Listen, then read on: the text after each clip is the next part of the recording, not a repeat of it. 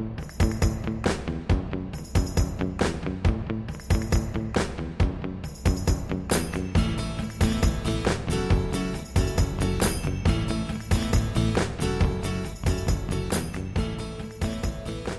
we know what we're doing anymore? Like, I mean, here we are. This is the first time we have sat here since when? I think it was Pre-child. September. It was pre-baby, It was pre-Oliver. who now can roll over on his own. Oh, he's a roller. That baby rolls. He's rolling all over the place to his own detriment. He can't sleep because of it. So we're here. We're like finding our sea legs.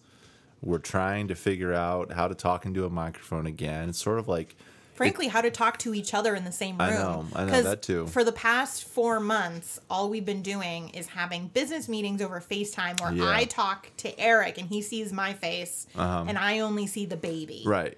I was going for a boss baby effect. It worked. Yeah. It works. As though the baby is the colleague. Yeah. He's the one in charge, so it makes sense. I mean, he's not in charge. I'll tell you that. Wow, it's strange and good and wonderful to be back. And I just think about how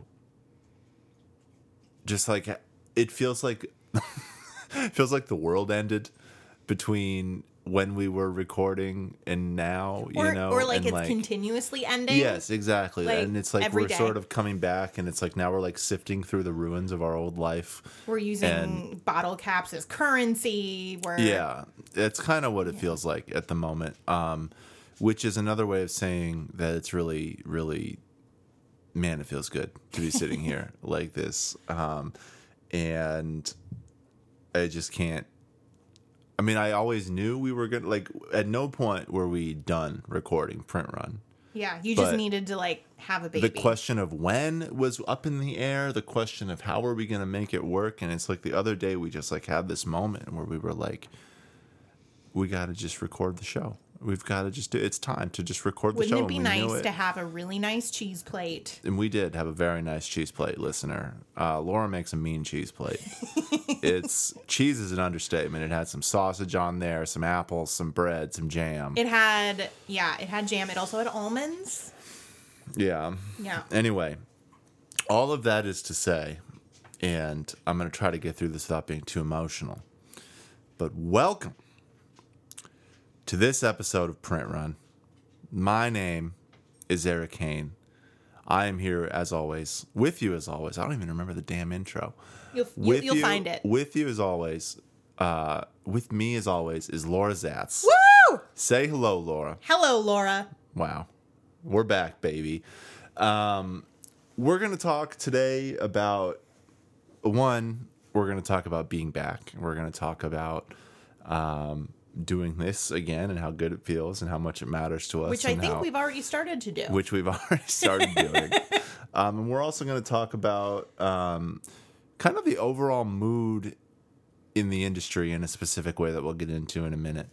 But I don't know. Do we have a rundown? The rundown is that we exist. We do have a little bit of a rundown. So if you follow us on Twitter, you will notice that this past week we started tweeting again. That's one thing. Well, we started tweeting again, but in response to Greg Abbott being a horrible human being down in Texas, we've been working on selling query critiques for in support of charities in Texas or organizations that support trans kids and their families. Y'all came through. Yeah. 75 people, basically. It's 75. It's so many. Hold on. Laura, I said you got to put a cap on it before we get too much work. Okay, You're telling so me we have to do 75 query critiques. We officially closed it down after less than 24 hours, but so many people were wonderful. But okay, so here's the amazing thing about it. Okay. First of all, if you bought a thing from us, please be patient because wow, there are a lot of you, and I love the enthusiasm. To be clear, yes, I do not begrudge a single one of you. We just want to make sure that we're only doing like a handful a day each, so that we can like keep our brain in our ears. Oh, we'll get through them. But the most important part is so many of you were kind enough to participate in sort of the secondary tier of this charity drive, which is purchasing queries for people who cannot afford them. So if you are a listener and you are thinking to yourself, hey, I think it would be really valuable to have a written query critique from either Eric or Laura, and I can't afford it, well, good news for you. There are spots available. There are a lot of spots. Because more than half of the donations were for gifts for other writers. So we will give you the spots, no questions asked. You just email us. We're at printrunpodcast@gmail.com, and we will add you to the queue. And like, you know, shoot your shot. Like, don't be embarrassed, don't be whatever. Like, we have so many to give away, and we're so happy to do it. And all of the people who donated those query spots are so happy for you to take it. So please do. And we're also in just anytime, whether it's this or asking us about Patreon for free, like, we're a no questions asked policy. Yep. Like, we're not going to ask you why you need it for free. You just tell us. Or how long we don't care. Yeah. We do not care. Get in touch if that's you, and we'll hook you up. Okay. Yeah. We literally could not care less about why you want our content for free, and we are happy to give it to you. So speaking of Patreon content, for those of you who are still patrons with us after this hiatus, thank you so much. Thank you for sticking with us. Deeply thankful God. for you. But one of the things we have been talking a lot over the past few months about how we want to kind of come back to Patreon with a bang, but also expand our offerings in really interesting ways. And most of the ways we're going to be expanding those offerings are going to be outside of Patreon, because one thing is any sort of paywalled posts, we can't grandfather people in who aren't getting their credit cards charged every month. So we're going to be adding things off of Patreon for our Patreon supporters that then other people will be able to participate in as well. So like, for example, we're going to be doing office hours, where it's just like, we're logging on to Zoom. Anybody can show up, ask some questions, or just sit and listen to other people's questions. So kind of like or just talk print to me. run. I sort of just sit alone all day at this point. Like, if you want to like keep me company for a minute, hang out. Great. So we want like a quicker, more direct way instead of like a Toluna may concern or sort of, you know, short ask print runs on Twitter. We want to create a space where we're just like, you get to talk to us, and that's great. And it's not going to be a big deal. So we're going to be doing things like that. So we're really excited about it. So if you are in a financial position, now would be probably a really good time to join Print Run or join our Patreon. If you can't, email us, because we can get you in anyway. Yep. So, okay, that's it. It's most about things that are coming in the future, but we're jazzed. So the thing we wanted to do when we came back, like when we were like, okay, what's the first thing we talk about? Because obviously there's a million different things that happen nearly every week in publishing and in book news, and obviously in the world as related to books. Shout out to Britney Spears for getting a $15 million book deal. I don't believe in like celebrity book deals, except for her, because she deserves it. Yeah. Anyway, there's like a million of those. I have no comment on that. There's, you know, a million stories like that. And we're not going to do, like, sometimes, you know how we do like the quick like recap of like everything really fast. We're not going to do that. But the thing that at least for me, that I felt really drawn to doing when we came back was just like, where are we at? Not just personally, though obviously that comes up on the show, but in terms of our relationship to the industry, how we're feeling about publishing, we haven't been away from publishing, but we've been away from talking about it for a little while now. Mm-hmm. And I think the way in to basically checking in on a quote unquote vibes level with each other and with the industry as a whole is just to look at a very specific phenomenon, and that is editors leaving their jobs.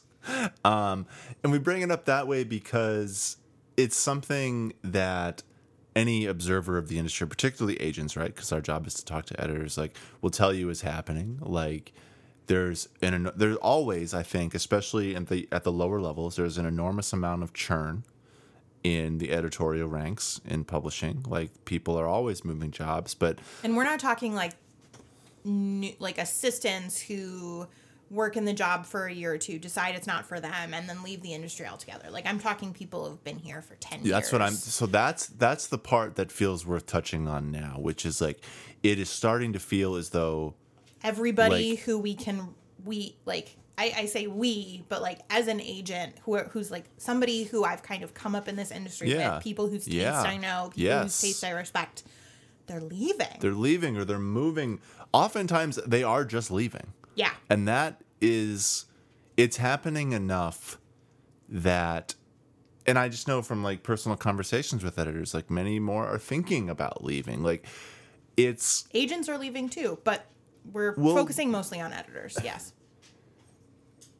The point is, there is sort of a mood right now of maybe this isn't the place for people who are really like fired up about books or writing, or, you know, this isn't necessarily the industry they want to be a part of, or this is not the job situation that is sustainable for them long term. And I just think it's worthwhile to spend a minute talking about what that means for the industry overall, what it says about the industry overall, what it says, like how it affects different parts of the industry, you know, like how does it affect writers? How does it affect us? How does it affect anything else? And just like almost giving a, you know, where do we go from here and what are we seeing, you know? So there's a very interesting phenomenon that is happening. I mean, we're in the middle of like, what are all the news outlets, all the business publications are terming the Great Resignation, like this big scary thing where people are realizing now that their labor is worth more in the middle of a pandemic. For them, by the way. And good for them. Yeah. And so but in publishing, and we've talked about this for years, but there is this particular mindset that is used to bring people into publishing, and it's not an incorrect mindset, which is you are like, your job matters. You're doing something that matters. It's noble work. It's intellectual work. Noble work. There's nothing better. The thing is that's always been the rhetoric, and so at least, you know, for much longer than you and I have been in this industry, longer than you and I have been alive, that rhetoric has been used to exploit the workers. Yes. Right? Yes. But the idea is it's okay to be exploited. Because you love it. Because you love it. Yeah. And so I want to start by saying, like, I want to make it very clear that I respect the hell out of anybody who leaves this industry for any reason. Like, it is... there's been this like trend of these long, beautiful threads on Twitter of people who are leaving, and they're explaining why, and they're saying, you know, I thought I could hold on long enough, but it's not, you know, tenable for me for a lot of reasons. This is no longer giving me what I want it to do. And good for all of these people for making choices that are going to be positively affecting their lives in any sort of way. Absolutely. Like, there is no shame in leaving this industry. But the impulse to do that sort of statement is so interesting, because it's like you have to justify that's interesting. giving up on the dream, giving up on what you signed up for, which is exploitation in exchange for meaning. So you touched on something really fascinating there. Like, the justification is really interesting, because take away the bells and whistles for a second, or the decorations, like the part where you're a book editor and you have all this like clout in your own brain, and you're someone who's doing this sort of high prestige, whatever that means, job. Like, people are leaving. Basically, what's happening here is people are leaving jobs where they are overworked and underpaid and not treated very well. Yep. Which is something, if it were a different, less romanticized industry, we would big say, deal. oh, that makes total sense. That's fine. And so I wonder if a version, like, we could almost call this discussion, what happens when people stop loving it? Yeah. You know, because like, if that's the glue, if the glue for everyone in this industry, like agreeing to this like covenant that, yeah, we're going to kind of get the shaft a little bit from a labor standpoint, but it's books, man. Like when that equation no longer works, what happens? And Yeah. like, what does that mean? And I think the implications they're being felt already. I mean, I feel them in my job right now. I mean, and I also think like this is a little bit of a personal topic for me. I mean, because apart from even just being an agent who's trying to talk to editors, but like You at one left New point York. in my life, I You was left editing. I was an editor who just hit my limit. I was burnt out. I was tired of being mistreated at my workplace. I didn't want to do it. I didn't have a new glitzy thing lined up, but I said, no, I can't do this anymore. This is horrible. And I left the job, and I felt like, you know, And you were not intending to become an agent. Like No, that I- was something I I accidentally bullied you into. I wasn't intending to become anything. I was intending to not feel like crap all the time. Yeah. I was like, for the time being, it was like, all right, I just got to not do this for like 2 months. Just give me 2 months to like get my head back on my shoulders, you know, right? Like it was really bad. And I imagine that's how a lot of these people are feeling as they're sort of running into these walls of attrition and like all this stuff. And the justification element, like you're talking about, like people doing long threads about, you know, these love letters to like their idea of what books could have been for them, you know, And why it's not anymore. and why it's not anymore. Like I definitely felt a version of that, and I definitely felt as though I was some sort of grand personal failure leaving that job, because it's the meaning, you know what I mean? Like you were like, oh, all my life, all throughout college, right? Like you're sitting up working on your paper because you just want to, you know, you want to be a book editor. You want to do this stuff. And it's like you finally get that job. And then guess what? That job sucks. And probably it's really hard to get to the point where you say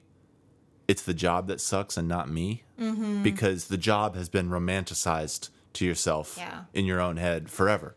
And so to get to a point where suddenly you're saying like, well, maybe the job isn't that good.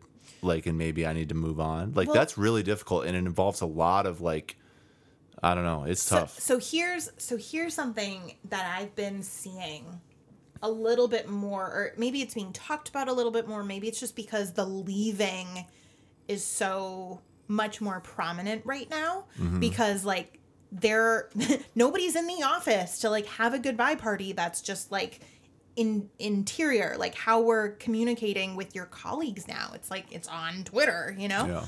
Yeah. But there's a sort of element of like, if you're still in the industry, you're in some ways, like if you're still participating in that exploitation, in some ways you are complicit in a system that has caused somebody else's burnout and to leave. And if you are the one leaving, you also have to get to a point where you have to understand that your colleagues around you who are able to, you know, read all weekend and keep up on their submissions and do all of this ridiculous stuff. Yeah. Like you get to a point where you realize that their bandwidth and their sacrifice is, you know, it's not just something that they're doing. It's being used as a tool against you to make you fall in line and to do the work that you're doing. And so, like, in some ways, I see a lot of these statements that are coming out that are in a lot of ways kind of a mea culpa, where it's like, I give up, like, I can't do it. And I think a big part of that also is because we're working in this system, or because editors particularly are working in this system where if a senior editor leaves, there's a really, really, really high chance that there is not going to be a senior editor that is going to be hired to fill that spot. It is going to be an editor or an assistant editor. They're going to move somebody. And so we're losing knowledge. We're losing advanced knowledge, and we're losing experience. Well, what have we talked about every time that there is like a shuffling of imprints or a consolidation or a shutting down and removing of talent? Like my point every single time, to the point I'm sure ad nauseum, but not anymore because we haven't recorded in 5 months, so I get to say all my old stuff again, and it's new. But there's no replacing institutional knowledge. No. Right? Like someone, having worked in a publisher, for many years and doing these things, like the person in-house who knows what's been going on for 10 years and can name all the books, and like when it's time to come up with something can think, oh, this is what we did on this thing 5 years ago, or this is how we handled situation X, or this is how to not make this person throw a fit. Yes. That really is the glue of a publisher. Truly. Like that is how you keep things running, is like having people who have seen it before, because we talk all the time about publishing being like, if publishing is an apprenticeship job, right? Yeah. You learn by doing. Then how valuable are the people who have done it?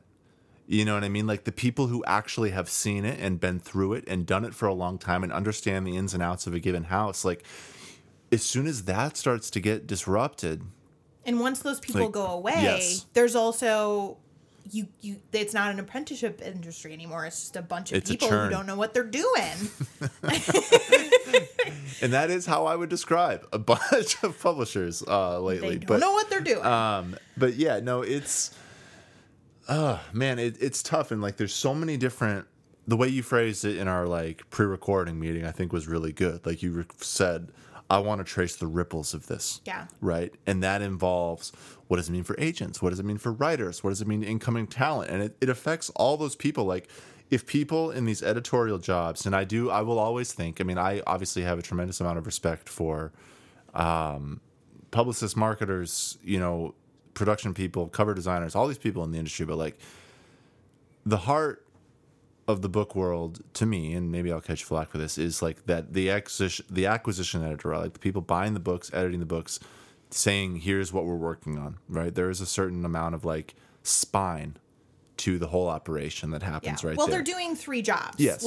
I mean, like functionally, like Yeah. one of the biggest problems that is causing what we're talking about is like how many jobs they're doing. Is how many jobs they're doing, because I mean, yes, wages are a problem. Hostile workplaces and like illegal amounts of work. But also very importantly, like they're doing 3 jobs. They're doing like production scheduling, like a production editor job. They're doing an editorial job, and they're doing an acquiring job. Yeah. And an acquiring job shapes the shape of the imprint. The editorial gets the books into shape, and the production makes sure that it all happens on time. And those are 3 different jobs. They really are. And many of these people don't have assistants to help them with, so they're spending all of their time. And it's just like, it's not their fault. Yeah. It's not their fault. Like you can only push so hard when you're doing 3 different jobs, especially, if the person above you who has institutional knowledge leaves. And that's the part I really want to underscore here, is like when we talk about how there's this like plight of editors leaving, we are not blaming the editors. No. You know what I mean? Like these are bad situations. Like these are situations where someone who probably was willing to take a little bit of a raw deal got an even more raw deal than they signed up for. Well, your promise, I mean, that's the basis of the apprenticeship industry, right? You start by taking a raw deal. Yeah. And if you're good enough and you put in long enough hours, and you learn enough from the people who are telling you what to do, then eventually you'll grow out of that. But you don't grow out of it anymore. You just like keep getting promoted, but you don't get more money. You don't get less work. You don't get an assistant. Right. Like you don't get any of that. Well, Let's follow the ripples. Yeah. For a few minutes. Right. Okay, let's start interior and move outward. So we've already touched a little bit on how these big corporations in particular are not hiring like senior editors to replace senior editors. They're adding more to the bottom tiers because, spoiler alert, like you can exploit them more. Yeah. Because a lot of them don't know, and they don't have the experience to say, no, I'm more important than that. Right. When an editor leaves, which is again not their fault, like we should have a system that's much easier for like parceling out work when somebody leaves. A book that's on their existing list gets sent to another editor. This can be a really good thing, or it can be a really bad thing. Yeah. Sometimes you just land with somebody and you click. Who's you? The writer. Yeah, Right? yeah. So let's focus on who Yeah. let's identify who we're focusing on here. Yeah. So- the writer who's been signed with the house. Like, you're the author, you're the someone who has a relationship with your publisher, your editor leaves. That's what we're talking about. A different editor Right. inherits your Right. book. If your book has already been edited, then it's a lot of like management stuff, because again, they're doing three people's jobs. If your book is needing editorial work, it's kind of a crapshoot, because there's a really good chance that the person who's inheriting your work has an entire job's worth of work already. Yeah, and they're just they're now being asked to pick up this other absent Right. person's work. Like, Yeah. to be clear, nobody is being hired to take on the work that's been missing. Like that is like problem number one, right? Oh, this is the stupidest industry ever. Yes. Yeah. So a lot of these people are doing the best they can. And in a lot of ways, like, this turnover happens on a slightly smaller scale when it comes to like marketing or salespeople or publicity people. But usually with that, you get like a team, right? With an editor, like, it's a funnel, right? They're your go-to. They're the person. Yep. I can't tell you. I was actually talking with a senior editor earlier this week. We were just having a little chit chat, and we were talking about like how much I would love to be able to like email somebody else about like, can you send this Garbage, copy yeah. Right. of this book to somebody? Like, that is not a thing that an editor should be dealing with. How Like, often? So here's a question for you, Laura. Yes. How much lately in your job have you just felt like a nag? Oh, Because I feel like a nag constantly because of what you just described, which Yeah. is like, I have to do all this talking to publishers Yeah. about inane little details. Yeah. Like, can we please fix this? Can we please do that? Can we please do this? That it shouldn't be, all of those queries shouldn't be going to the same person, you know what I and mean? yet, like, there's nothing that Yeah. we can do. Yeah. And so, I mean, and to be clear, like, it's our job. Yeah. But there's a way that I think some agents are approaching it, which is, I am so sorry. Take your time. No rush. Like, thank you so much. I appreciate you. You're great. And then there are other ones where it's just like, well, I'm handling all of this. Why can't you handle it? Yeah. And guess which type we strive to be. So going back to the ripples though. Yeah. So you have added stressors on the people in the imprint. You have added stress through nobody's fault, right? For the authors that are already signed. Any books that might have been in like the submission queue or something like that. Done. Meh. Done. Yeah. You're not, like, that's a black hole. No. Like, I wish I could say that there was like, oh, the next person will just start immediately going through that pile No, of those requests. submissions die. That's done. Like, Yeah. it's I mean, we can resubmit to somebody else at the imprint, Yeah. but like, Yeah. we don't just like pick a name randomly at an imprint. We No, we- spend a huge portion of our jobs. we're gonna get to having the agent meetings. part of this in Yeah. a minute. Like, yeah. So all of that is happening, and like, best case scenario, somebody gets hired right away to take on some extra work. But because they're usually in a lower position, they're not coming in with, you know, in like a senior sort of position.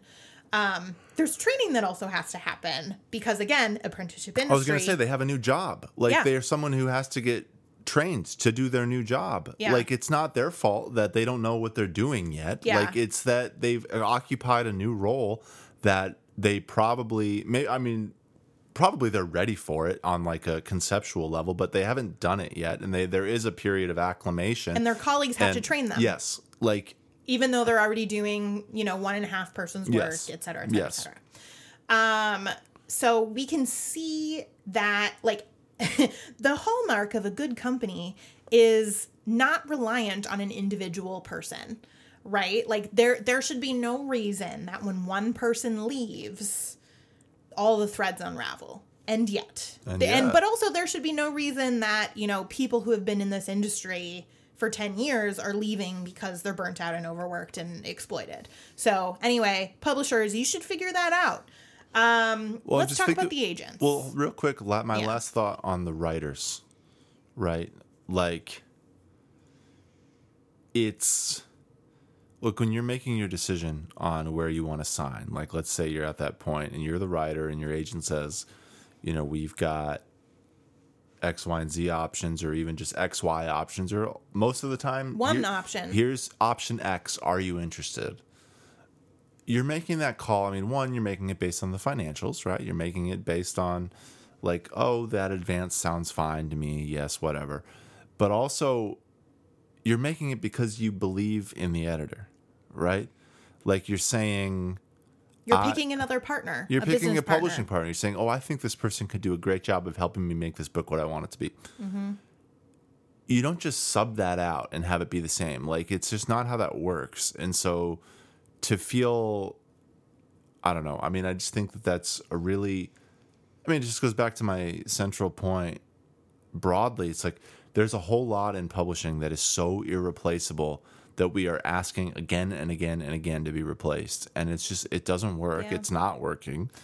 And there's a lot of leeway that could be bought if, again, an editor's job were split into three different people. Like if there was the one person whose only job it is to edit the books, there's a really high chance, like you still have a team, right? Like theoretically you would still have your acquisition editor who sees the vision and understands it. And you would still have the production person who's like keeping everything on track. Yeah. And if you lose the person who's going to be editing your book, like at least you still have input from the person who acquired it. And like that team is so valuable. But most of the time right now, the team is one person. The team is the agent and the editor. Yeah. And, we're as agents, like we're the advocates. We're the ones who can, be the nag and really like help you fight for what you want while you can still maintain a positive relationship with your editor. But that pressure is so lessened when you have a team. Yeah.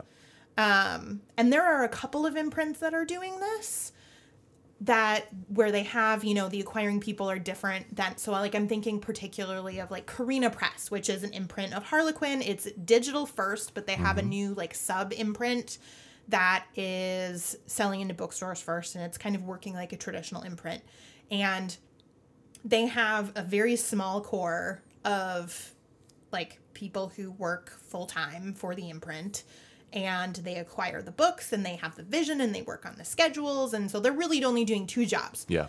But for the most part, most of the books that they acquire, they are not editing. And so like it's a part of the acquisitions process. It's a part of the conversations where it's, like if the editor that they've assigned is not quite right, like you have somebody who still understands the vision of the book and can help with that and can step in and like, there are no words for how valuable that is for a writer. Yeah. And I've actually had conversations with my writers who are publishing with that imprint about like, well, if we get options, if we get offers from other places, a lot of the time they don't, even if like the money is really significant, they don't want to move. Yeah. Because they have a team. Well, because coherence and continuity turns out it's valuable. Are extremely valuable in anything. Like, think about any other realm of life. Like, I mean, for me, immediately, I think of like sports, where it's like, any team that has like a really solid leadership structure, or like players that have been around with each other for a while, like that works better. Like, and that's how it is in publishing too. Like having a group of people that like understands each other and is able to connect with each other on more than just like, hey, I'm suddenly introducing myself over email. Let's do this thing as though Trust I were me this. with the intellectual property that you've spent 10 years writing. Also, I mean, and to be clear, sometimes it works, and it's not any individual's fault. Like, I also like, I really don't envy, especially someone who has been the person before who's been like thrust into the role of, hey, this person just left. Start doing their whole job. Like you have to send some emails that make you sound like an idiot. It's like, hey, I'll edit your book. You had this really nice relationship with this other editor who, you like bonded with and got drinks with like 5 or 6 times. And eventually you like came up with this idea together. and it was really awesome, and you were like really looking forward to publishing this. Well, how about you don't do any of that, and instead you just send it to me, who you've never met, and I don't know anything about what you're writing about. Like, that sucks. That sucks, and it sucks to be the person on the other end of it, and it sucks to be the person having to send that email, all that kind of stuff. And like, I'm ready. I'm like fired up. I'm ready to move to the agent part. Yeah. If you are, and Yes. so like, let me clue in on something, like just as like a window into how I do my job and how I sign clients. Which I think is genius, by the way. Everybody should have an Eric Kane. Like, I'm just very thankful for you, Eric. When I'm on the call with an author, who is an author, but a prospective client, right? And I'm like trying to, maybe I've like reached out to them first, especially like I'm trying to commission something. You do this a lot in the nonfiction space. Or I'm trying to, maybe it is a query and it's someone I'm really interested in working with.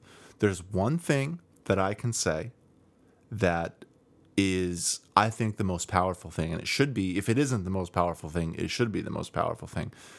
It's when I can say with confidence, and I never say it if it's not true. I mean, we don't lie, you know what I mean? And if you feel like your agent is lying to you, then get a different agent. But when I can say this truthfully, I feel like I'm going to win whatever the little beauty contest is. And that is, I know who to send this to. Yeah. I know which editors want to look at this. I have had the conversations. Like, I have spent the time getting the coffees, getting the drinks, doing the phone calls, doing the Zooms with the editors who I know on a personal level are going to be interested in this sort of book. To the point where you can get them interested enough because they trust you. Yes. But you also know their taste enough where you can say, hey, do you want to look at this in an earlier place than when I would normally send it to somebody? And get your feedback on it. That is the ace up my, and I assume a whole lot of any agent who's really good at what they're doing in their category. Like, that is the best move you have, is to be able to actually have human conversations with people you have a rapport with on the editorial side and sell books that way. And that's what I do, and it's what a whole lot of other very good agents do. And when this happens, when editors are suddenly leaving all the time, and when people are shuffling around, and when suddenly you're getting form messages that say, oh, this person doesn't work here anymore, it erodes that. I mean, it takes that away. And what it means is, like, I can name... It just, you can see how you're my industry, agenting specifically, like our field, I guess, not an industry, but our specific practice within this industry. It's one of relationships. Yeah. It is a relationships job. And churn, in the way we're describing, is very bad for a relationships job, right? Like, it means that we don't have the same, like, if I know 5 editors really well at a given imprint, and 3 of them leave, the math simply says I don't know that imprint as well as I used to. Like, that is simply how it is. You know what I mean? Like, that's just how it is. And so it's just, it makes it difficult. And it means that legwork, like, basically any minute I'm not editing, or maybe I'm like not supposed to like give away the sauce like this, like, but basically any minute I'm not like editing or pitching or whatever at my job, I'm just I'm emailing and I'm calling editorial colleagues to chat and to do work on that relationship, to pitch things over the phone, to hear about what they're interested in. Like, this is the glue. This is the core of our job, and it's hopefully, to my mind, why someone would hire me, right? Like, the reason you want an agent is because I know how to manage the submission process better than you do. Yeah. But it's not just, it's not just submissions, though, because if you know these people individually and you know their tastes and you know how they work, it's not just valuable to sell a book. It's valuable when things go wrong. Yes, absolutely. Once your book is placed with them. Yeah. It's valuable when an editor or an imprint wants to do some sort of commissioning work or like IP, and they come to you because they know how you work. Like, it is not just selling the book. Like, selling the book, it's really important to know people's taste to sell the book, but selling the book is such a small part of our job. Like, really, it's more of, like, do they trust you to be respectful and to work in everybody's best interest and get the project done with the least amount of bullshit? Yeah. Right. No, I mean, I think that's totally right. And so in field where so much of this is communication based. I mean, like, just to like take a step back, like we've looked at how this affects us in relation to editors, how it affects authors in relation to editors, how it affects like colleagues in-house in relation to the editors. Like, it just erodes. It's not, basically, like, we have a situation where people are identifying that their jobs are not very good situations, and they're correct to do that. And the residual effect of them leaving is going to make everyone else's job a little bit worse too. Yeah. And that's not their fault. I'm not trying to like pin that, but I'm just saying, like, it makes everyone's job harder in a way. Through no fault of their through own. no fault of any of the individuals we're describing. But like, it does mean that person X in this equation is going to have a slightly harder time on Monday morning. And I want to touch for a moment on sort of the non-social side of agenting and how that is affected when somebody leaves. Because, I mean, it is possible to sell a book without knowing somebody intimately, right? But so what happens, you know, when all that aforementioned churning and that shuffling happens at an imprint, first of all, you have fewer people. And the person that might be brought on to replace that labor, if there's a person that's brought on to replace that labor, is good chance probably not going to be in position to acquire really aggressively right away. Yes. So that's fewer people you can submit to. The people you were going to submit to anyway are now doing that other person who left's work. Not to mention like the submissions that you have that died with them. So what we're looking at is longer wait times, harder, like it's just harder to break into an imprint, even if they are going to be publishing as many books as they had before that person left. And like, it is a real consideration, at least it should be, to your agent about the quality of the partner that an author has. So like, if it's an imprint that's too overburdened, I don't feel comfortable placing an author there, even if they're a prestigious imprint, even if they've historically been good. Yeah. But that, it changes the math a lot, and it changes the metrics. And again, that is not something that can be fixed by individual. It cannot be fixed by gumption. It can't be fixed by somebody agreeing to be exploited just a little bit more for a little bit more meaning. Yeah. It is entirely a top-down decision. So all of this is a bummer, right? Yeah. All of this is a bummer. There's, Yes, it is. you know, again, to reiterate, it's a good thing that people are leaving when they have to leave. Like, it is an incredibly brave and good decision when people say, I can't hack this anymore. Okay. But obviously a lot of negative stuff happens in that wake. So the question I want to turn to is like, what do we do about it? Like, is there hope in this, you know, publishing after the Great Resignation? Like, what does it look like? What's going to happen? What do we do as people still complicit in this system? Because some days I think I could do this job forever. Some days I think that it's only a matter of time until I do the same thing as the people who are doing it today or yesterday or the day before. Yeah. You know, I gave a talk yesterday, I think it was. It was yesterday. It was yesterday, yeah.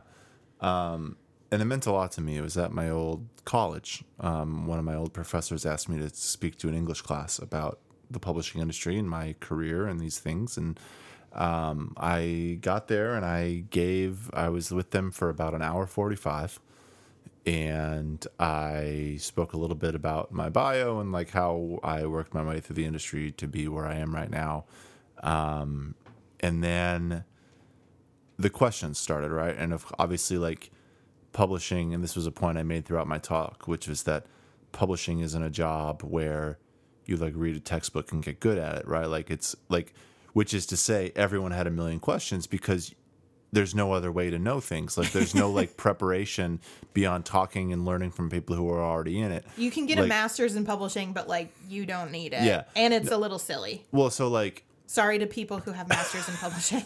Well, like, so all of which is to say, I got a bunch of really good questions, or really like broad questions from these like college kids, young adults. It's probably rude to call them kids. They're, 20 years old. These are adults. And I was really kind of heartened by what they were asking, and it felt like the conversation had shifted in a way that was much different than when I was in that age thinking about publishing. Like I got grilled, to be honest, in a way that was really good by people asking me about representation in the industry, like in terms of identity stuff. They were asking me about, well, hey, I hear that, people who work in publishing sometimes have to work a second job. What's that about? Like, good questions about, hey, what about this on a labor level? Mm-hmm. Like, in a way that,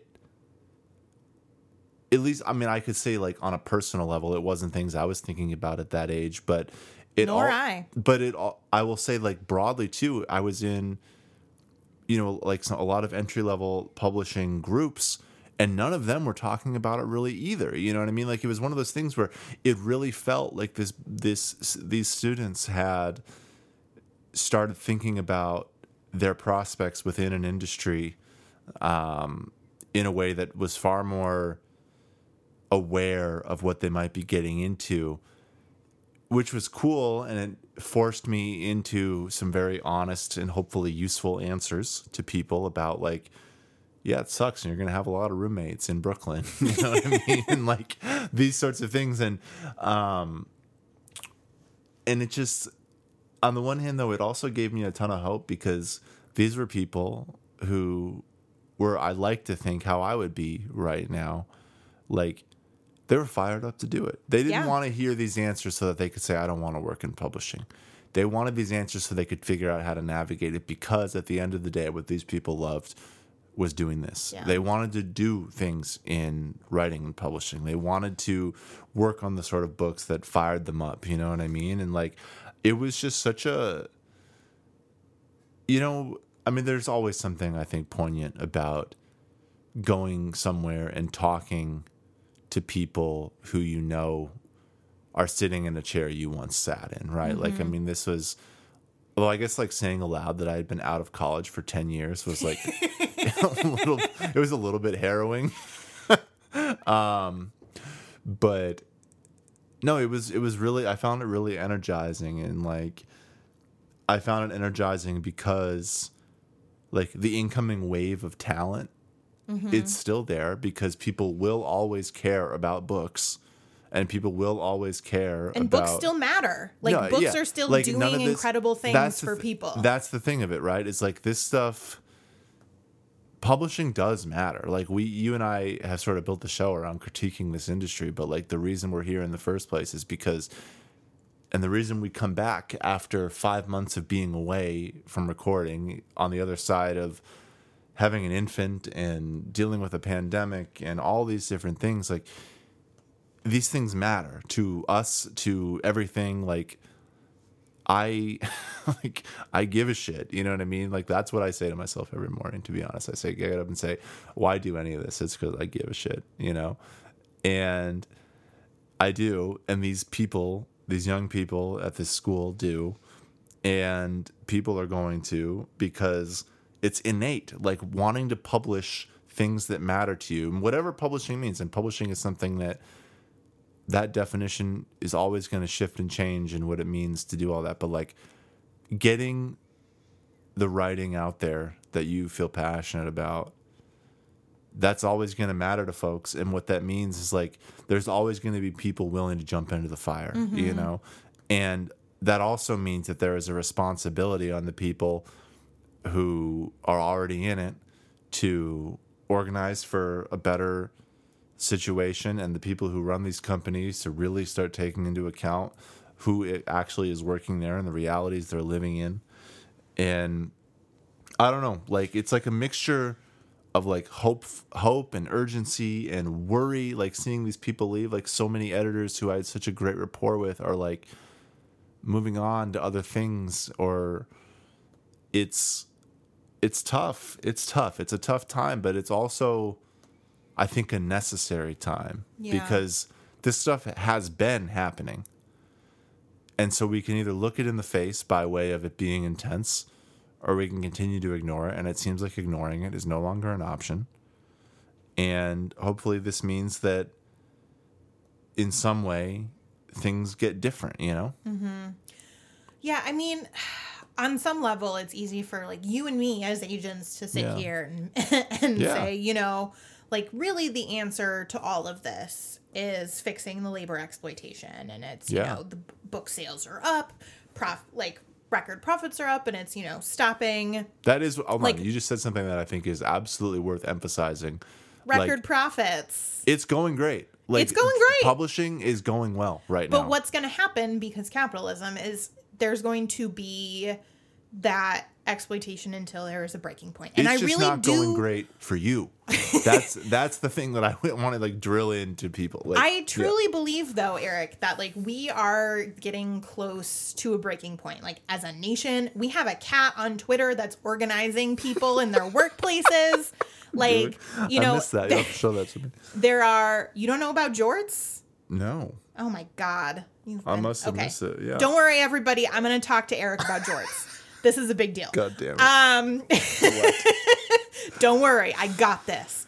But you know, like it's from a labor perspective, like we know the answers, right? Like we know that the answer is unions. We know that the answer is, you know, making sure that there's no monopolies, which we're trying. But that's probably not going to work. But I think like from an individual perspective, I think the things that we can do every day to sort of change the mindset, but also just support the people around you who are, you know, being exploited and having a rough time, just like you, has to do with being like a compassionate human being. You know what I mean? Like if somebody leaves this industry, like, yeah, it's going to make it harder for everybody, but it's not because of the person that's leaving. Like we can instead look at somebody leaving and say, okay, here are the ways that I'm not going to contribute to that burnout for somebody else. Yeah. And maybe as an agent, it means not checking in about manuscripts as often. Maybe it means, you know, if you have the bandwidth, taking on some nonsense that somebody else is doing. Maybe it just is being really honest about money or about struggles or, you know, just like there are things that are in our power to do. And some of them are institutional. Some of them will bring really big material change. But a lot of it just involves supporting the people around us that we're trying to work with, that we are working with, that are in similar positions that we know are being exploited for the same reasons that we're being exploited. And refusing to be competition or an excuse for somebody else to keep themselves in a bad position. Yeah. Like I am, you know, I go through this process every time, you know, when I see somebody leave and I go, oh, I'm so sad about that. Like I wish that they could stay. Or if you're feeling particularly sensitive, your immediate response might be, well, I wouldn't have left, or I could have handled it. And it's very individualistic, and that's not going to get us anywhere. Right. And instead, we can look at it like we're caring human beings, and that these are individuals, and these individuals needed something and they weren't getting it. And we can do a lot, like just being a good person and not being shitty can go a really long way to keeping somebody in a little bit further so that the change that they're making lasts a little bit longer. Yeah. And, you know, it sounds really like kumbaya, like we can all get along. But like truly, like all we have here until the systems reach a breaking point.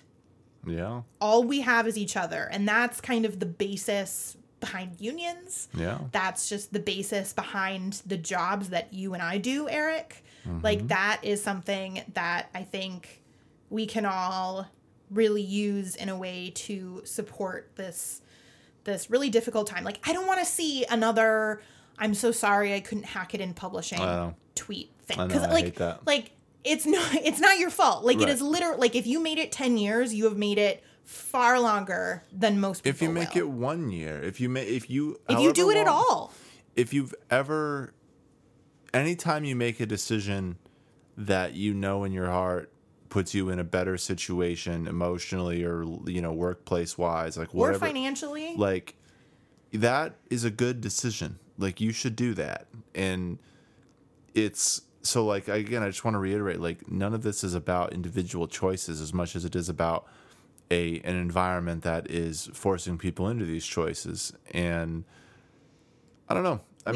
We can refuse, like a lot of us are not in a position to refuse to be materially exploited beyond, you know, like if you work at a company that has a union or is forming a union, or you want to take on the added effort and risk of forming a union, great. But all of us are, you know, like we all know that we're being exploited in various ways, right? We can do it. We can like be in that position together rather than being pit against one another in our brains or for our bosses or whatever that looks like. Like there are ways to do this that involves compassion and solidarity. And like, I know I am constantly sort of interrogating what that looks like and you know, what other people's jobs, like how I can do that for people in different positions. Yeah. And just praxis, right? Like just be good to one another on a level that might encourage broader solidarity, you know? Yeah. And the benefit of that is we get better books and we get more books and we get books that matter more. Yep. And that's really nice. In conclusion, books are a land of contrasts. But books are nice. No, I mean, I think, man, it's good to be back. I just feel really good sitting in this chair again. I feel really good, you know, getting back into it. Like, it's been a long few months filled with, obviously, all sorts of joyful things, hard things, you know. This coming month, we're going to be podcasting from my house, which is For the first time ever. which is probably going to involve, like, lots of cuts because there's baby going on to the be pod. baby stuff. Yeah, no, I feel like we'll just leave those in. Like, it's just real. Do you want Oli on the pod? Yeah, we'll just let Oli be on the pod. Okay. He If you can just- absolutely cannot handle Oli on the pod, let us know. But No, you can handle Oli on the pod. He's got a lot of things to say to you. yeah, he has a lot of feelings. Yeah. Yeah. So, yeah, it's going to be good. I mean, we're in a new era of print run. We're in a new... We've got a dad now, not just my dad jokes. Yeah, no, I feel as though, you know, my perspective has just matured so much since I've become a father. But... Anyway, we're gonna be Anyway. we're gonna leave it at that. Yes. Be compassionate, be good to each other. We're still dealing with like baby childcare, so I'm not gonna promise like we're gonna be back every week or we're gonna be back every other week. But We're gonna record try. We're gonna do the thing as much as we can because this pod makes us happy. Some of you really appreciate it, which love you guys. Love you guys. And I'm excited to really just kind of dig into this new world of publishing and season 3 of the pandemic. And like there are cookbooks in the bottom of the ocean now. Like there's a whole bunch of stuff God, I can't believe that we we can missed talk that. about that. That was one of those stories where I was like, damn, I wish we were recording. Those cookbooks in the bottom of the ocean. We'll get there. Yeah. We'll get there. Do you know what would be really fun is if when they reprint those books and get them back, if we got those books and like cooked from them and then like did a thing. If they fell into the ocean again, that would be really fun. Yeah, that would be. Anyway, okay, we're gonna leave it here. You can tell we're just so excited to like be in the same room as one another. Oh, man. Thank you for letting us be in your ears. In I guess not the same room. We have but lost our polish. This ending is just a it's rambling real mess, bad. Okay, 'cause we're we gonna don't end it have now. a podcast anymore. Thank you all so much. Totally unprofessional. Goodbye.